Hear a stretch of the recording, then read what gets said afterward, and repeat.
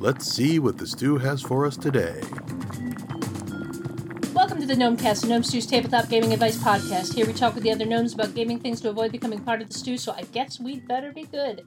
This episode is brought to you by our awesome Patreon backers like the astounding Amado Rosa, the greatest Greg Gordon, and the judicious Jim Anderson. Today we have myself, Ange, along with Chuck and Dee, and today we're going to talk about GMing failure. Before we dive into that main topic, though, let's ask our get-to-know-a-gnome question.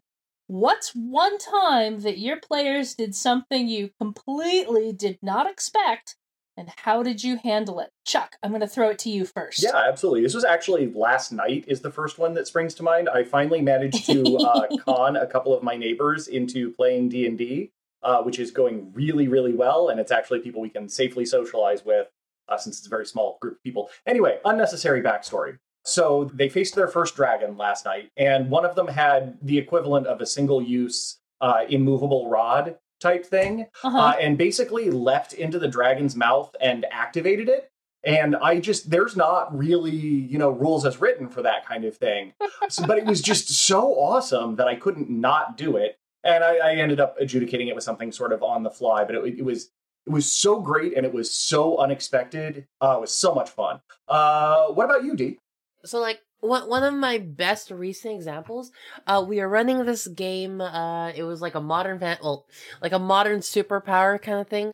My group had to go into a police station, and they were trying to get information on where a certain guitar that could replicate powers was located. That's all they had to do. Mm-hmm. Go in, find the computer connected to the network, likely the police chief because they have higher clearance, and just get this information and leave. One of my players has this tiny little robot thing that can do that kind of stuff, and they had to get the police chief that was currently inside of their office out of there. So they short-circuited the power grid, and I was just like, okay, I do not know how I'm going to handle this, but I know how I'm now going to handle this. Immediately, I was thinking that, because there were a lot of sci-fi and a lot of tech in this fantasy kind of thing as well, that a lot of the police, the holding cells for these criminals were also electronic based. So those failed. Suddenly a prison break is happening, and suddenly there's earth elemental golems crashing through the walls trying to escape because, I don't know, their user wanted to get out. And so then out of nowhere I had to come up with this golem that spun like a top and or Beyblade attacking the players in the middle of this police station, and everyone was freaking out. That's so awesome. That's awesome. Ange? So, years ago, when I was first getting into GMing, my very first campaign, I was running a Mutants and Masterminds superhero campaign. I had set up this world in which all the characters had just been normal people.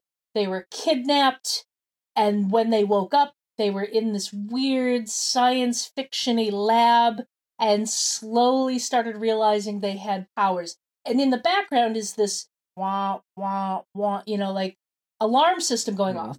They very quickly realize they're in an underwater lab.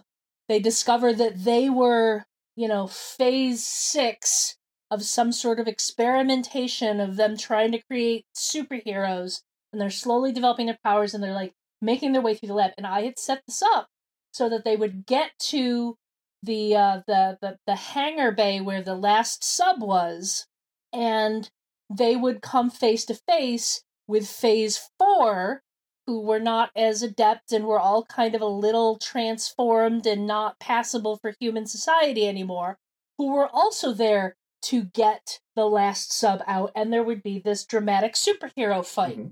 Well, my players are my players, and they are smarter than I am sometimes, and one of them realized, hey, they're not actually our enemies. And this is in the midst of the fight. People are throwing superhero fight punches all over the place. And he realizes they're not actually our enemies. If I can get back to my real life, I'm rich. Rich is a superpower. So basically, he did a thing to get everybody's attention, stop the fight for half a moment, and he basically offered the other group jobs. He Yo. offered them gainful employment if they could work together to get out of there together. Fun. Cooperation. I love it. That was Yeah, great. and it was like, I brand new GM, I'm like, I don't know what to do with this, but this completely makes sense. So I guess I'm gonna roll with it. And, and he actually got control of his real identity a lot quicker than I expected them to. But everything he did made sense. So Phase 4 ended up becoming employees of his security firm. Awesome. Perfect. So, moving into our main topic, pretty much most of role-playing games we all play have some sort of random element in them involved, which generally means the players are going to win some and they're going to lose some. But one of the key components of GMing is how you handle the times when the dice turn against the players and they have to deal with failure, and how you deal with failure. We thought it would be a good idea to get a few of us gnomes together and talk about how you deal with this. What do you do? What are some of the tips and tricks of how to actually make failure interesting? When it comes down to it, one of the most disappointing things most of us have ever dealt with in a role-playing game is, oh, you fail. Okay, nothing happens now. Mm-hmm. So, Chuck, you suggested this topic, so I'm gonna throw this to you, and let's see what your thoughts are. What did you want to bring to the table on this one? Sure. Well, mostly what I wanted to bring to the table is listening to other people who are really smart about games and what they want to do with it. So the primary question, and I've asked this on another podcast, and I don't think there's ever really an easy answer or an answer that I've gotten, is, first, how much are we as GMs obligated to set the stage for success for our players? If they do something just really stupid with absolutely no chance of success, what is our level of obligation to make it possible for them to succeed in that? And I don't think we're going to answer that here, but that's one of the questions that informs everything that I do. My initial thought is that there are two kinds of failures that we kind of need to concern ourselves with. The first is not inconsequential failure, but failure that accumulates over time, spiraling failure. Mm-hmm. The loss of hit points, failing to make a hit, failing to convince someone of something that you need to convince them of. Things that are not immediately themselves showstoppers. And those, I think, most game systems do a really good job of handling on their own. The bigger problem is pure showstoppers. And what do we do about that? And I think that there are similarly two approaches we can take to that. The first is a kind of clock-like approach, which is to say a single failure or a single success isn't going to take you where you need to go. But that doesn't really get to... If you continue to do that, you still have only two options, either success or failure. You can create only the possibility of success with the illusion of the potential for failure, but that's unsatisfying for everybody. Mm-hmm. The other option is, what do you do with actual failure? And I've had a couple of sessions with that, not a lot. I do have a reputation as being a little bit soft-hearted on players. Oh no, worst reputation ever. But when that kind of failure happens, the key thing that I try to bring out of it is I part the curtain. I say, this is what happened as a result of your failure. It wasn't a complete failure. You guys succeeded in this way or that way, and this is how you ameliorated the impact of that. Or I try to. I don't always succeed. So, I mean, that's one thing, but I don't think that's a completely satisfactory answer. So I'm really eager to hear what you both have to say and sort of how you handle it at your tables.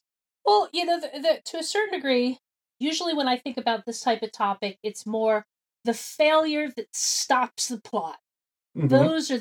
Those you absolutely have to avoid. If your plot is on the other side of the door, mm-hmm. and the player fails a roll to pick the lock, you cannot have the failure state of that action be that they don't get the door open, mm-hmm. unless you know that there is another way to access the plot. Mm-hmm. So the failure state should be they get the door open, but mm-hmm. they lose a resource in doing mm-hmm. it. Your lockpicks break.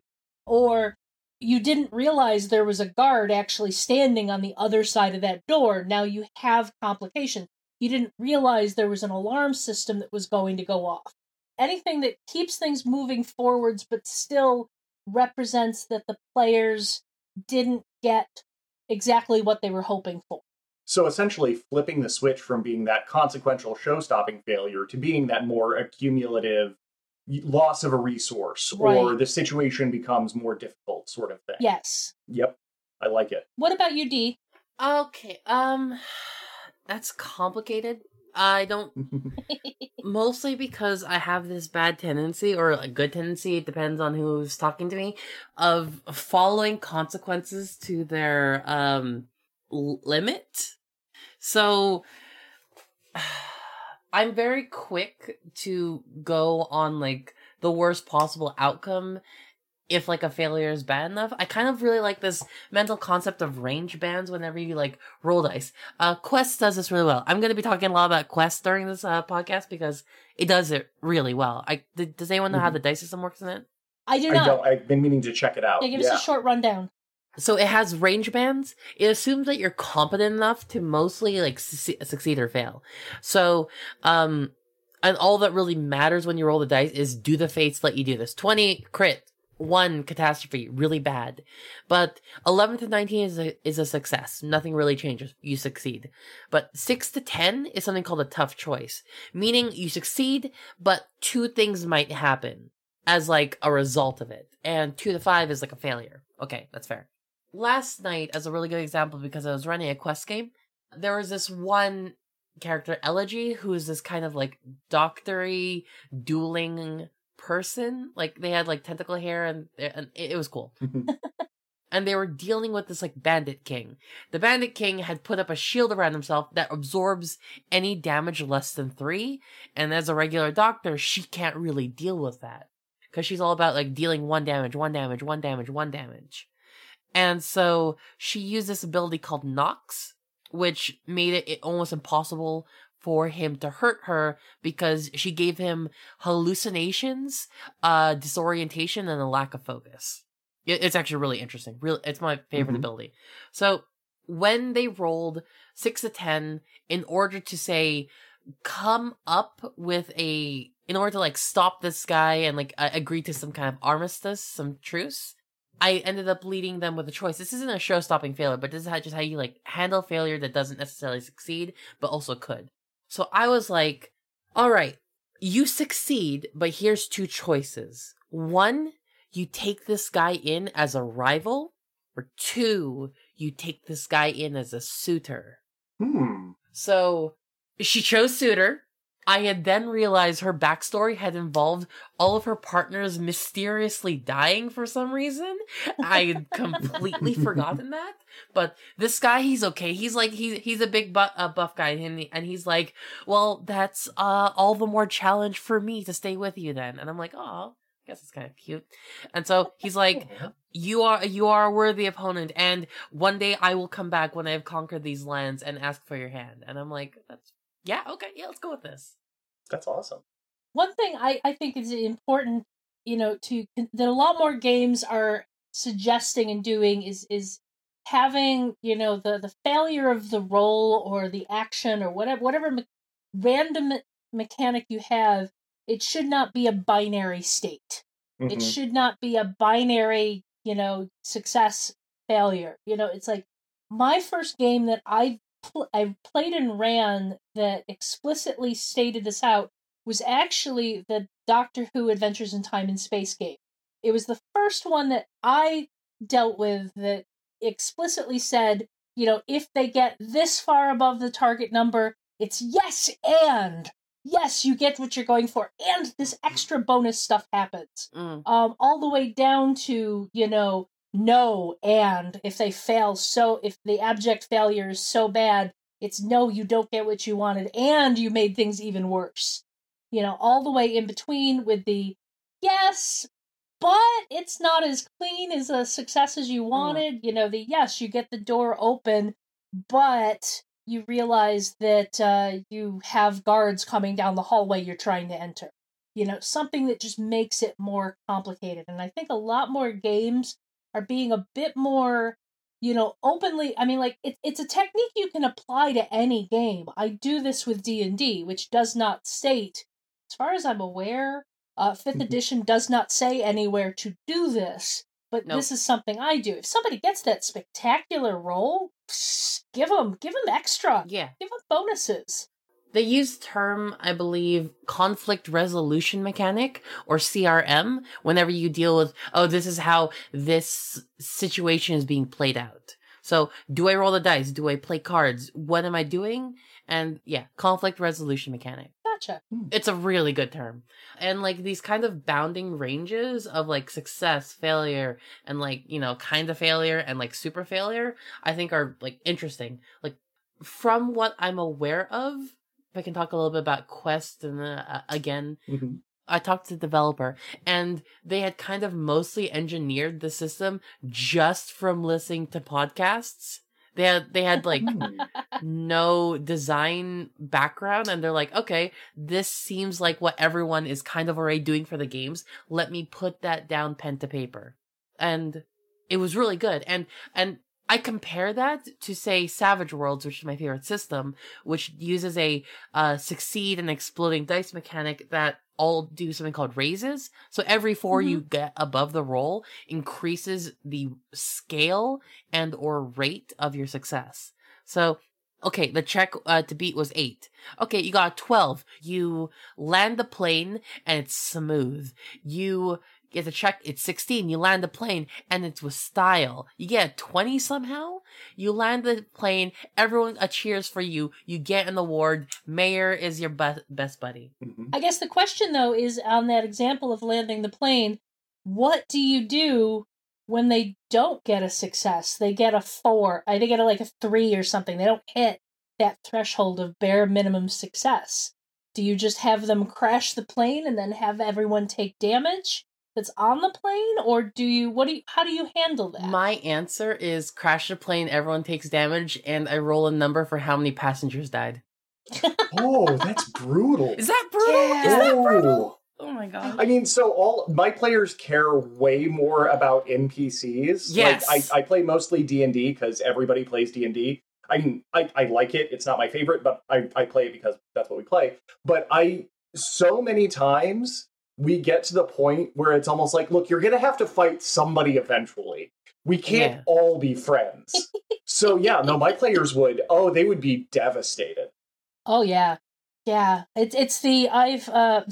Slight tangent, I've been playing Divinity Original Sin 2, and I just keep getting so angry when I can't save everyone. Yep. It's like I've been replaying this one fight over and over and over again because the guy you're supposed to be rescuing won't stay out of the fight and invariably gets himself killed. And I'm just like, but I want to save him. I want to save the NPC. Anyway, back to GMing. If there's 2 things I think I'm really good at when it comes to GMing consequences, I'm really good at, 1, having NPCs that players get really attached to. Like, in every game I run, there's consistently, I like going for the wacky, weird characters, and people, endear to that quickly. And then, making the players feel things, specifically sometimes bad. And that's fine, because it's like, it sometimes helps drive player growth or drives player, urge or experience, because another example from that kind of super powery game I was talking about. It's something called Epithet RPG, Epithet Erase, Epithet RPG, whatever. The point is, the players are losing this major, this mid boss fight. The guy had completely combusted into some kind of inferno flame golem that's engulfing the room. And one NPC that they had with them that they started to care about, Fina, she works at the facility and she does a lot more secrets than she's laying them on. She gathers them up into the corner, hits a button on the side and pushes them in there, and then shuts it because she has to activate from the outside.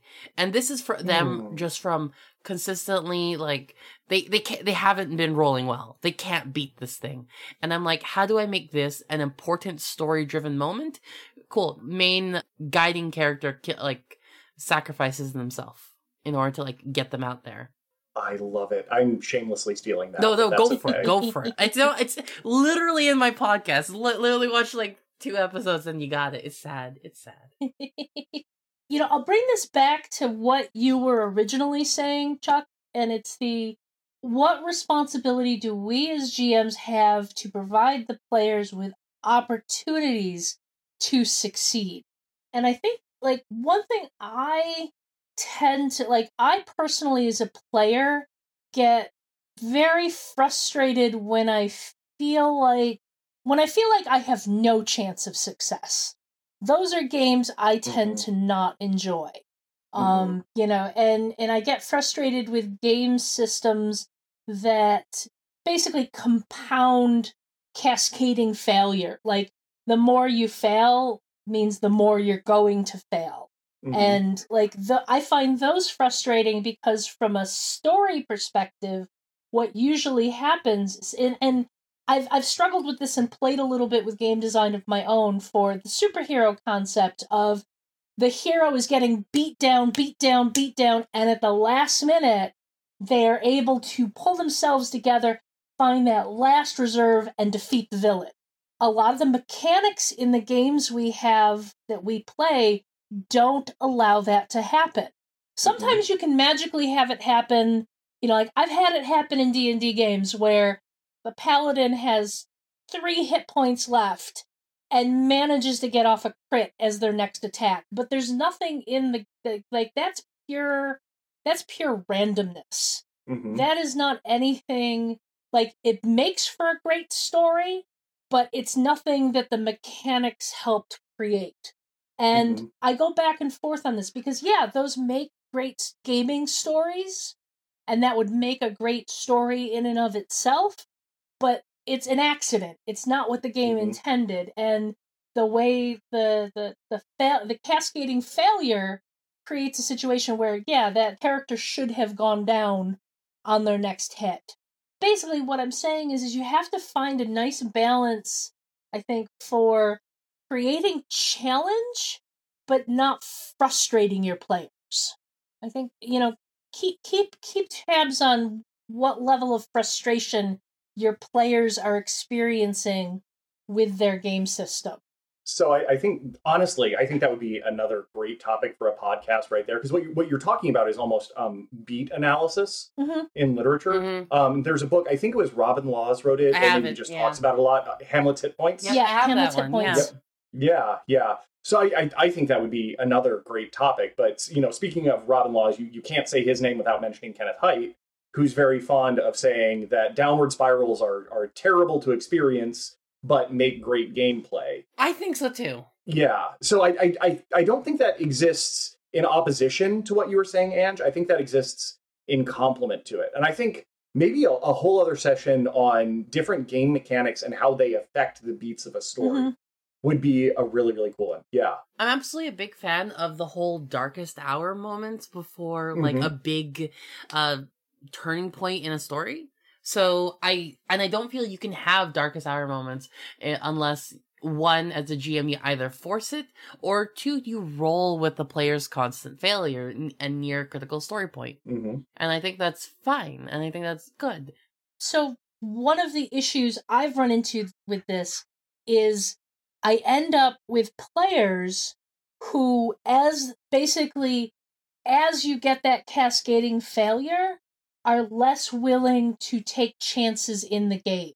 Oh yeah. Because it's if you look at the game as resource management rather than storytelling, players will sometimes turtle up when they're in those cascading failures, and therefore your story moments that could be spectacular get a little lost because the players are basically like, you know, to quote Hamilton, retreat!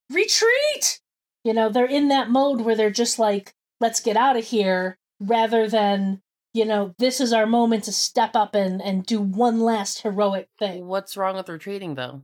Nothing is wrong with retreating, but there's nothing wrong with retreating, but a lot of times I see my players doing this before it's necessary. Before it's they basically are too, the players tend to be too cautious to make the story interesting. My personal like I don't have a quote unquote personal answer at this moment, but I have one. I think I have right now. I don't know. Something I really like playing with, like Savage Worlds is my favorite system. I say this a lot constantly. I don't think I'll ever shut up about Savage Worlds because of how much I love it. Savage Worlds is one of those games that I define to have to be very swingy, very you're on the top of the world. Next one you could be absolute failing because it has a death spiral. Every time you take like a wound, you actually take -1 to all your rolls. -1, -2, -3, -4 if you have exhaustion. Point is, you start failing everything really quickly. And it can be really frustrating to players. But for Savage Worlds specifically, it uses exploding dice. And exploding dice are essentially every time you get like the max roll, you keep going. So no matter how bad it is for that, it always rewards you necessarily to try. Because you could get the exploding dice, and super succeed. But another way to like handle this is say, fate points from Fate, flashbacking from Blades in the Dark. These things allow you to like retroactively have said prepared for a bad situation. They're kind of like get out of jail free cards in a way, because like if I'm in a really bad situation in Blades in the Dark and we're up against this guard and I say I'm gonna flashback to a time when I knew this was going to happen, so I befriended that guard's best friend to get him out of the situation now. It allows you to play Batman Gambits. And I think, you bring up a mechanic that we should probably also reference in relation to failure, and that's the plot point Benny mechanic, which you as the GM need to control the flow of those. So if you want your players to be taking those chances, you need to make sure that you're giving them to your players. Oh, yeah. Because I've played, I actually agree with you, Dee. I love Savage Worlds. I'm actually running an ETU campaign right now. Perfect. And as a GM, if you're not giving your players those bennies, then when the really tough scene comes up, if they don't have the bennies, they don't have the opportunity to take those chances. So you have to make sure you're also giving them, keep the flow of that resource 100%. going to your players, because I have never once felt like I've given out too many benefits or in-game currency pieces. Sorry to interrupt, but no, I 100% agree. Yeah. Yeah. Doctor Who also has a plot point mechanic, and it actually, the way Doctor Who is set up is that the more powerful and experienced a character is, the fewer plot points they start the game with. So that way you can have the Ninth Doctor and Rose, a shop girl, in an adventure together, and they both have an equal chance to affect the story and the plot, because the Doctor has 3 plot points, Rose has 12. But you also give them plot points for good role-playing, good ideas, that made me laugh and it didn't derail the game. So, it's like, and to echo what Chuck says, there's never been a time where I have felt like I have given too many plot points to my players in those games, because if they're making the game enjoyable and fun, give them stuff. Like, one thing I found is that they like, certain games suit certain folks. I would actually like to say that. People say that Fate requires practically a group of writers or GMs because it kind of levels out the playing field. But I think Savage Worlds is similar in that I don't think you can necessarily have the best of Savage Worlds games unless you have a GM that's very generous. Because in order to do all those things, that Benny flow needs to go out like constantly, because the players will spend bennies if they have an abundance and they know it's easy to get. They'll spend it on things that, are kind of inconsequential but could still be awesome. I had a player that spent 3 bennies just to make sure he befriended this cat. And I'm like, okay, sure. Yeah, okay. Here's a benny for successfully befriending that cat by spending 3 bennies. I have friends who run Mutants and Masterminds, which is a D20-based superheroes game that uses a hero point mechanic. And you can spend hero points to do a lot of things. And one of the things these 2 GMs do is they, basically when they want something to happen in the story, but they know that it's something the player would fight against, but they'll basically but this would be good for the story. It's like, here, I'm giving you a hero point if you let this happen. And this is how we end up with Wonder Woman, Superman, and the Flash transported to an alternate future, while Batman, Martian Manhunter, and Green Lantern are stuck on our Earth dealing with two separate... So basically we end up with this multifaceted story, but rather than just having to GM fiat it, he rewards the players for saying, here, I want to make this happen. I've done the same, but I straight up have offered players levels. Wow. Wow. Here, guys, I'll let you all level up. Let me do this. And they're like, fine, I guess. Oh, wow. Now I almost want to pull in like behavioral economics and tweaking your behaviors, your players' behaviors. Yeah. So I would be remiss if I didn't point out exactly what we were describing right now. Yeah. The Cypher system has systematized it to a T. And I absolutely love that and use it in every system now. As a bit of a self-plug, if you care about behavior mechanics and like changing players' behavior, I'm talking at Gen Con online this year, and that's exactly what I'm talking about. Oh, well, yes. Can you send me the details on that? Sure, I will. Yeah, we'll put them in the show notes. I think this should go up before Gen Con. Yeah. So I introduced my friend's oldest daughter to role-playing games, and it was a situation where the characters are all sent, it was a Doctor Who game. They were sent out to investigate a supernatural paranormal phenomenon that was happening in this area. And she's like, I'm not getting out of the car. I'm not going to, that sounds dangerous. I'm not going to do this. And it's like, you end up with players need to come, it takes a little bit of journey, because a lot of times you get players who enthusiastically are like, yes, I'll play this game. But then they play their character as what would make sense real life to protect myself instead of what would make for an interesting story. Mm-hmm. And, I finally had to tell her, I'm like, hey, kid, you can have your character stay in the car, but then you're going to miss the entire adventure. Mm-hmm. I'm not going to force you to have your character join with the others and have cool stuff happen to them.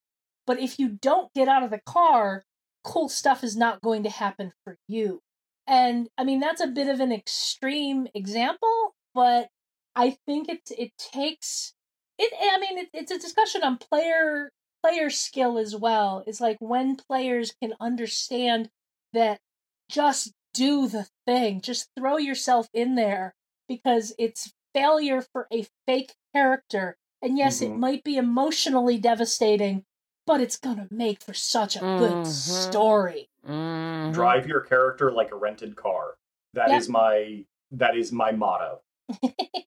I've heard one shots drive it like you stole it, but we should probably start wrapping up because we've been talking for about a half an hour or so. So, any last words on failure? Chuck, go. Failure is good, actually. And D, go. I have a quote I really love. It's from Community, like one of the early episodes, about pottery. And it's one of these characters, Pierce, who's like this misogynistic, like whole old man. Mm-hmm. But he had this one speech on failure that really transformed me. And it was, if I ever let being bad at something stop me, I wouldn't be here. That thing some men call failure, I call living. Ooh. Yeah, that's good. That's good. I think we'll leave it there. I think we can leave it there. That's a good, yeah. So this show is funded by the Gnome Stew Patreon. You too can become a Patreon backer by following the Patreon link on the Gnome Stew website to the Gnome Stew Patreon. This ad is brought to you by the reload button. Just like in video games, you hit a point where things just aren't going your way. Well, hit the reload button. Start your game back over again from an earlier save. So what if your GM and the other players are rolling their eyes at having to do everything over and over again one more time? You'd get to try again and find the right combination of moves to defeat the big boss. If you're enjoying the Gnomecast, you'll probably like many of the other Misdirected Mark shows. Here's one to check out. Pandas Talking Games. Phil and Senda answer your questions about RPGs from the perspective of one-shots and campaigns, with some panda silliness. I think they've actually moved beyond just one-shots and campaigns. I think they've expanded, but they still usually tackle most topics from two different perspectives. Do they still have panda silliness? Oh my god, yes. Critical. All right. Yes, absolutely. You can find all of us at gnomestew.com, at gnomestew on Twitter, and gnomestew on Facebook. Gnomes, where else can we find you on the internet? D, go! Twitter, DiceQGM, DiceQGM. And Chuck. Innocuous Chuck at Twitter on those rare occasions that I am actually unprotected. And where can we find you? You can find me on Twitter and Instagram as Orikes13, Orikes13, though to warn you, Twitter's pretty dead because it was mostly just my table selfies from cons, and Instagram is primarily pictures of my cats. You are welcome to come look at them, though. I feel it. Yeah. So, do you guys think we avoided the stew this week? If we failed, at least we'll be delicious. Oh, man. I think, yeah.